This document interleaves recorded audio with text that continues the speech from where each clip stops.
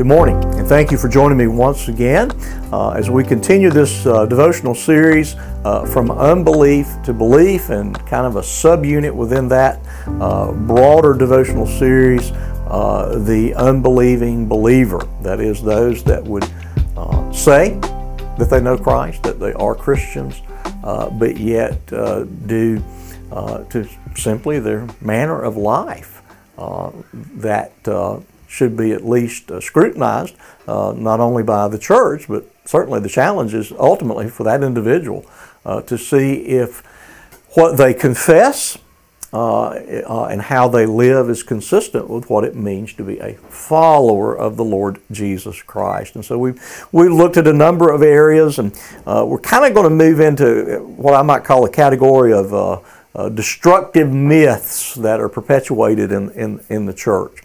And so if you've got a Bible and it's handy, if you'll open it to the Gospel of Matthew, chapter 10 and verse 32. And we'll talk about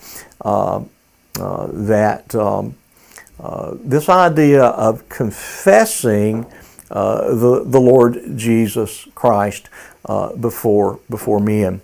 And so in the Gospel of John, excuse me, I'm getting ahead of myself, I apologize. In the Gospel of Matthew, chapter 10, Jesus offers this really stern warning, and it is, if we understand it rightly, we should all be sobered by this particular warning from the Lord Himself. And speaking to those who would follow Him, He often spoke very sternly, and so we have to take these as they are. And so in the Gospel of Matthew, chapter 10, verse 32, Jesus says, "So everyone who acknowledges me before men, I will acknowledge before my Father who is in heaven.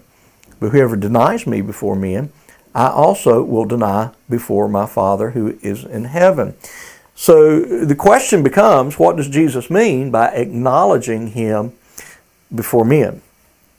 And so the way it's come to be understood and practiced, at least as I have observed in my life in the church, is that if you will respond to this public invitation, that is, if you will come forward to the front of the church, and if you will agree, if you will affirm, if you will state that I now claim Jesus as my Lord and Savior, that you are confessing Him before men, and therefore you are saved. Well, there's all kind of problems with equating what Jesus is speaking of here and a one-time stand before a church. And I'm not saying that standing before church and acknowledging your faith in Christ is not an important step. I think it is. I'm just saying that in and of itself, if that is all that you have in terms of this is why I think I'm saved, this is why I think my sins are forgiven, this is why I think I'll spend eternity in heaven, is because one time somewhere in the past I stood in front of a church and said I believe in Jesus, fundamentally you're probably trusting in the wrong thing. And as we ask the question often, are you trusting for your eternal salvation in something that you did? I stood before men and said the name of Jesus. Or are you trusting in what Jesus actually did Himself? He died on the cross for our sins. And there's an eternal difference in those. And so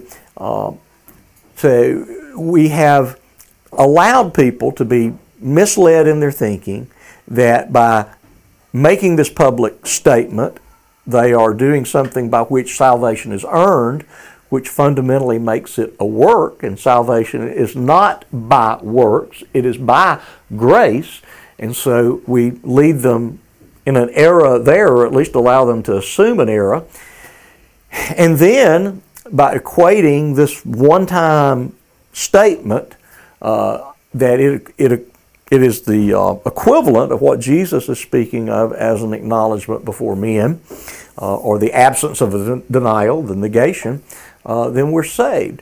And what Jesus has in mind is far more than just a one-time statement in the friendly confines of a church. He is speaking of standing in the face of persecution. He's standing, speaking of standing as a matter of course of life, that I am constantly, both verbally and in other ways, by the way I live, acknowledging the lordship of Christ in my life.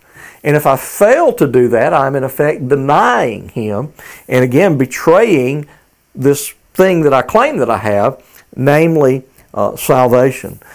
And so we would want to reject the notion. We're not saying, again, we are not saying that it's not important to make a public profession of your faith. We think that's a good thing, but don't integrate these two distinct things.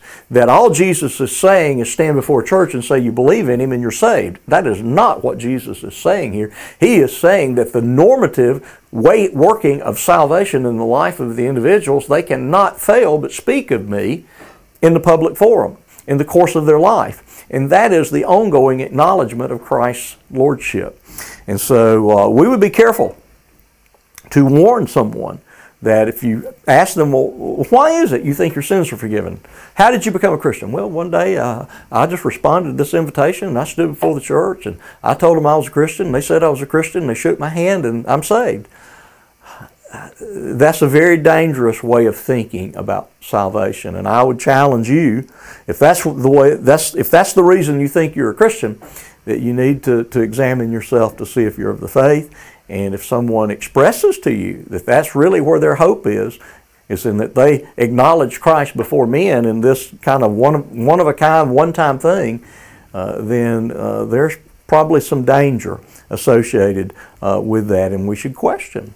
At least encourage them to question their salvation and question and examine themselves. And so it is a myth that all you have to do is stand up one time and say Jesus is Lord. That salvation is, again, by grace through faith. It's not of works, lest any man should boast.